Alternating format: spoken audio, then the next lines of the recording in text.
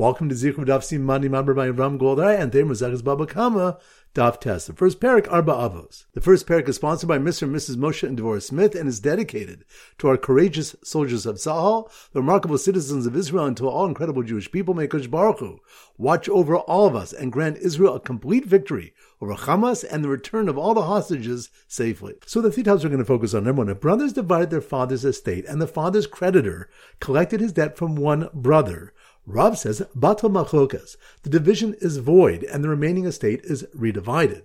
Shmuel says, Viter, he has forgone his share and has no claim against his brother. Rav Asi says, Notu Ravi Bakarku Ravi Bamos, he takes 1/4 of land from his brother, or his brother may give him the value of 1/4 of the field in money. Rav holds, Achim Shechalku Yorshim Hafu, brothers who divide an estate are considered like heirs and jointly own the father's debts. If it was collected from one, he must be compensated as if he never received a share. Shmuel holds they're considered lukuchos, purchasers of their shares from one another, and additionally are like purchasers without guarantee of compensation. So whichever land was taken, that brother has no claim against the other. Rav Asi is uncertain whether they're like Yorshin or lukuchos, so he may only demand half compensation, which is 1/4 of the other brother's share. Additionally, he holds the brother may choose to pay with money instead of land. Point number two, Rabbi Zera quoted Rav Huna, "B'mitzvah ad shlish, one spends up to 1/3 on a mitzvah." Now, this cannot mean that one must spend 1/3 of his total assets on a mitzvah, because then one would have to spend his entire estate on 3 mitzvahs. Rabbi Zera clarified, "Behidr mitzvah ad shlish b'mitzvah." Regarding beautification of a mitzvah, one must spend up to 1/3 of the cost of the mitzvah itself. Rav Ashi asked, Shlish Mulgab or Shlish Mulabar? Is this 1/3 calculated from the inside, meaning an additional 1/3 above the original amount, or is it calculated from the outside, meaning an additional half, which amounts to 1/3 of the combined total? The question is left unresolved. In Eretz Yisrael, Rabbi Zera was quoted as saying, Ad shlish mishalo, up to 1/3 must be funded from one's own assets. Mekan ve'elok mishal Kodesh Baruch Hu. From there on, if he spends more, it will be funded, so to speak, reimbursed from Kodesh Baruch Hu. And point number 3, the next Mishnah states, Kol shechavti b'shmira, so anything I am obligated to guard from damaging, iksharti es nisko, I have caused the damage it does if I did not guard it adequately. A brayso illustrates this. Shor ubor shematznu lecher shot of a katan, an ox or pit that one left under the watch of a deaf mute, an insane person, or a minor, he's responsible for their damages. If he left a fire under their watch, he's exempt from its damages. The distinction is explained in 2 ways. According to Reish Lakish, who holds one responsible for a flame he handed to an incompetent person, this case must be a mir gachelas, a coal, and the parallel cases are a tied-up ox and covered pit. Now the difference is, shor darche natuke, an ox tends to loosen itself from its bonds, bor darche nature, and a pit's cover tends to become dislodged, so the safeguards were insufficient, whereas a coal, the longer it's left alone, ma'amya amya va'azla, it progressively dims, and he didn't cause the damage. According to Rabbi Yochanan, who exempts even from damages from a flame left with them, the parallel case would be an untied ox and uncovered pit. The difference between them is that regarding a flame, the deaf mute's handling caused the damage and not the owner's negligence, whereas the unguarded ox and pit damaged without any action from the incompetent person. So once again, the 3 points are: number 1, if brothers divided their father's estate and the father's creditor collected his debt from one brother, Rav says, Batal Machlokas, the division is void and the remaining estate is redivided. Shmuel says, Viter, he has forgone his share and has no claim against his brother. Rav Asi says, Notu Ravi Bakarku Ravi Bamos, he takes 1/4 of land from his brother, or his brother may give him the value of 1/4 of the field in money. Rav holds, Achim Shechalku Yorshim Hafu, brothers who divide an estate are considered like heirs and jointly own the father's debts. If it was collected from one, he must be compensated as if he never received a share. Shmuel holds they're considered lukuchos, purchasers of their shares from one another, and additionally are like purchasers without guarantee of compensation. So whichever land was taken, that brother has no claim against the other. Rav Asi is uncertain whether they're like Yorshin or lukuchos, so he may only demand half compensation, which is 1/4 of the other brother's share. Additionally, he holds the brother may choose to pay with money instead of land. Point number 2, Rabbi Zera quoted Rav Huna, "B'mitzvah ad shlish, one spends up to 1/3 on a mitzvah." Now, this cannot mean that one must spend 1/3 of his total assets on a mitzvah, because then one would have to spend his entire estate on 3 mitzvahs. Rabbi Zera clarified, "Behidr mitzvah ad shlish b'mitzvah." Regarding beautification of a mitzvah, one must spend up to 1/3 of the cost of the mitzvah itself. Rav Ashi asked, shlish mulgab or shlish mulabar? Is this a third calculated from the inside, meaning an additional third above the original amount, or is it calculated from the outside, meaning an additional half, which amounts to a third of the combined total? The question is left unresolved. In Eretz Yisrael, Rabbi Zer was quoted as saying, Ad shlish mishalo, up to a third must be funded from one's own assets. Mekan ve'elok mishal Kodesh Baruch Hu. From there on, if he spends more, it will be funded, so to speak, reimbursed from Kodesh Baruch Hu. And point number 3, the next Mishnah states, Kol shechavti b'shmira, so anything I am obligated to guard from damaging, yiksharti es nisko, I have caused the damage it does if I did not guard it adequately. A brayso illustrates this. Shor ubor shematznu lecher shot v'katan. An ox or pit, the one left under the watch of a deaf mute, an insane person, or a minor, he's responsible for their damages. If he left a fire under their watch, he's exempt from its damages.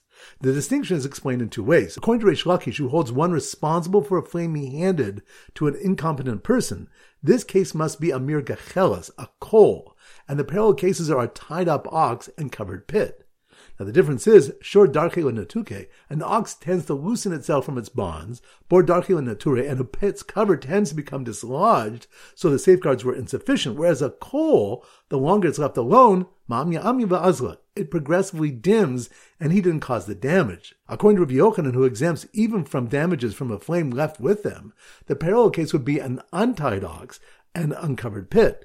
The difference between them is that regarding a flame, substance the cherish kagarn, the deaf mute's handling caused the damage, and not the owner's negligence, whereas the unguarded ox and pit damaged without any action from the incompetent person. Alright, so now we go to our Simon Daf Tess, and our standard Simon is a teapot or tea, because Tess is a to sound like teapot, and a Tess sort of looks like a teapot. So here goes.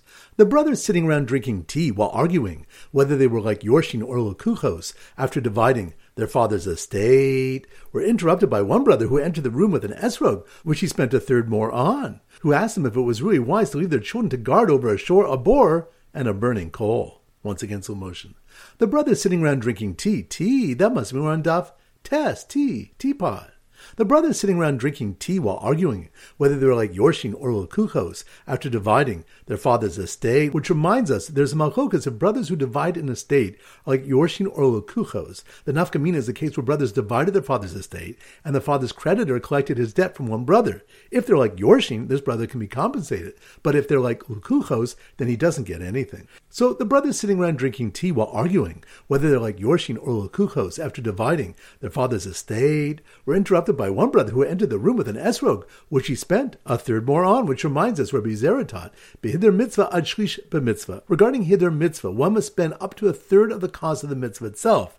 And he was quoted as saying, Ad shlish mishalo, up to a third must be funded from one's own assets. Mekan ve'elok mishal Kodesh Baruch Hu. From there on, if he spends more, it will be funded, meaning reimbursed, from Kodesh Baruch Hu. So the brothers sitting around drinking tea while arguing whether they were like Yorshin or Lukuchos after dividing their father's estate were interrupted by one brother who entered the room with an esrog, which he spent a third more on, who asked them if it was really wise to leave their children to guard over a shore, a boar, and a burning coal, which reminds us. The next Mishnah states, Kol shechavti b'shmira, so anything I am obligated to guard from damaging, yiksharti es nisko, I have caused the damage it does if I did not guard it adequately. A brayso illustrates this. Shor ubor shemasnu l'chereshot v'katan, an ox or pit that one left under the watch of a deaf mute, an insane person, or a minor, he's responsible for their damages. If he left a fire under their watch, he's exempt from its damages. The distinction is explained in 2 ways. So once again, the brothers sitting around drinking tea while arguing whether they were like Yorshin or Lukuchos after dividing their father's estate were interrupted by one brother who entered the room with an esrog, which he spent a third more on, who asked them if it was really wise to leave their children to guard over a shore, a boar, and a burning coal. Alright, so now it's time for Ba'Bach Chazara. Daf Hey. So the Simmer Daf Hey is a haystack. So here goes. The excluded Moser and Mafago who hid behind the haystack, that must be more Daf Hey. The excluded Moser and Mafago who hid behind the haystack, which reminds us, Rabbi Chia's list of 24 avos is coming to exclude a Moser and Mafago, an informer who causes someone's possessions to be confiscated, and one who makes someone's carbon pigel. He didn't list Mafago because he doesn't discuss damages specific to Kadshim, and he didn't list a Moser, an informer, because this damage is inflicted through speech alone, Ubi Dibura lo Kamairi, and he doesn't discuss damage inflicted through speech. Mosi Shemra was included because it involves a Maisa, and Aim Zomi was included because the Torah refers to it as an action in the Pasuk pasuk la'asos. So they excluded Moser and Mafagel, who hid behind a haystack, so they wouldn't have to pay from Meitav, like all 24 avos, which reminds us, the Gemara asks that although the term avos in our Mishnah is understandable because the 4 avos all have toldos, subcategories, but according to Rabbi Oshia and Rabbi Chia, who list avos which do not have any toldos, in what sense are they called avos? Rabbi Abo answers, Kulun ka avos l'shalma meitav. They're all like avos in that they must pay from superior great land. So they excluded Moser and Mafagel, who hid behind a haystack, so they wouldn't have to pay from Meitav, like all 24 avos. Notice the man who was about to fall into a bore because he was distracted reading a sign that explained the unique halachos of each of the Arba Avos, which reminds us, although the Avos can be derived from Bor and one other Av, they were all written L'Hilchosen to teach their unique halachos. Dav Vav, so the Simmer Dav Vav is a sword because a Vav is straight, like a sword. So here goes. The man who broke his leg when he tripped over the Hefker sword, that must be on Dav Vav. The man who broke his leg when he tripped over the Hefker sword, which had been kicked by a cow's foot, which reminds us, the Gemara asks, what case is included by the Mishnah's Tzad Shava between multiple avos, but is not identical to any one of? 4 answers are given. Rava says, it's to include a pit, a stationary object, which is rolled by men's feet or animals' feet. Whereas with Bor, his actions directly caused the damage by digging the pit. Here, his actions did not directly cause the damage. Rather, it was the people's or animals' feet which moved the obstacle to where it eventually inflicted damage. Shor proves that even such damages which come through his animal's actions, not his, are still liable. So the man who broke his leg when he tripped over the Hefker sword, which had been kicked by a cow's foot, and landed right next to a wall that was built to stand, but collapsed and crushed a car, which reminds us, Ravina says, that Tzad Shava comes to include the case of a mission which teaches a wall or tree which fell into Rishus of Rabim and damaged. If it fell after the given time period to remove it and caused damage, Tosfos explains that it damaged while it was falling, he's chayiv. It cannot be compared to Bor, which is prone to damage from its beginning when it's done, because when the tree was planted or the wall was built, they were built to stand and not liable to fall. Shor, which is also not originally prone to damage, proves that one is even chayiv for such damages. So the man who broke his leg when he tripped over the Hefker sword, which had been kicked by a cow's foot, and landed right next to a wall that was built to stand but collapsed and crushed a car, asks the Dayan walking by if B'din Shaminan or B'din Shaminan. Which reminds us, we have a machoms regarding Meitav. Rabbi Shmuel holds, B'din Shaminan, we assess Meitav based on the damaged party's properties, meaning the responsible party must only pay from land of equal quality to the damaged party's highest grade property. And Rabbi Kiva holds, B'din Shaminan, we assess Meitav based on the damager's properties, meaning that he must pay with the highest grade land he himself owns. Dav Zayin, so the Simmer Dav Zayin is a Kli Zayin, a gun. So here goes. The wealthy gun novice, that must mean we're on Dav Zayin, Kli Zayin, gun. The wealthy gun novice who paid a man with subin for damages he caused when he accidentally shut up his field, which reminds us, we learn from the unusual term yashiv, return, l'rabu shava kesev v'afil subin, to include anything worth money as valid payment, even brand, and not just meitav. Rav Papa and Rav Huna Breda Rav Yeshua explain, Kol mili meitafu, all movable items are considered superior. Diol mizdabin hachim mizdabin masacharisi, because if it cannot be easily sold here, it can be sold in another city. Superior quality payment is only required with the land which cannot be moved, so that people would jump to buy it. So the wealthy gun novice who paid a man with subin for damages he caused when he accidentally shut up his field, which was worth less than 200 zuz in Tishrei, entitling the man to Meiser Ani, which reminds us, a brisa states that if one owns land worth 200 zuz, which ordinarily disqualifies him from receiving Meiser Ani, but is unable to sell his property, we feed him Meiser Ani up until half the value of his fields. The brisa refers to seasonal price changes, where land increases in value in Nisan, where a buyer can plant it for the coming season, and decreases in Tishrei. This person who was pressed for money would have to sell his land now at less than 200 zuz, and can be viewed as a poor person, although it would be sold for more in Nisan. Since land prices declined by as much as half in Tishrei, that's how much Meiser Ani he may receive. So the wealthy gun novice who paid a man with subin for damages he caused when he accidentally shot up his field, which was worth less than 200 zuz in Tishrei, entitling the man to Meiser Ani, had an armed guard protecting the best land he owned, which otherwise would have been used to pay as meitav, which reminds us, Rosh Shmuel bar Abba from Akronia asked Rabbi Abba, can shehen shamin, when they assess land to determine if it's meitav, b'shalo hen shamin, do they assess in terms of his own property, or b'shal olam hen shamin, or do they assess in terms of the world generally? According to Rabbi Kiva, that Meitav is assessed based on the land of the Mazik, which is being paid, doesn't mean that he pays with the best land that he personally owns, or simply with objectively superior lands, even if he has other land of even higher quality. Rabbi Abba responded, Rachman Amar Meitav Sadeu, Hashem said to pay with his choicest field. And you suggest we assess in terms of the world generally? Rather, he definitely must pay with the best land he personally owns. Dav Ches. So the Simon Dav Ches is challah, and we often use a baker. So here goes. The baker, that must mean we're Dav Ches, challah. The baker who bought Beinoni's, Ziboris, and then Edie's land from the same seller to build a bakery and was now trying to fend off the seller's Baal Chov Nizak and ex-wife who wanted to collect from the Edis, which reminds us, the Gemara discusses a purchaser of all grades of land on different days, where he bought the Edis last, and we learned that he can prevent the Ksuba and debt collections from the Edis. So the baker who bought Beinoni's, Ziboris, and then Edie's land from the same seller to build a bakery, and was now trying to fend off the seller's Baal Chov Nizak and ex-wife, who wanted to collect from the Edis, wish he would have only bought Edis and Ziboris, so he could tell the Baal Chov to collect Beinoni's from the debtor, which reminds us, Rava says that if Reuven sold all his fields to Shimon, and Shimon then sold one of them to Levi, and Reuven's creditor came to collect his debt, if he wants, he can collect from Shimon, or if he wants, he can collect from Levi.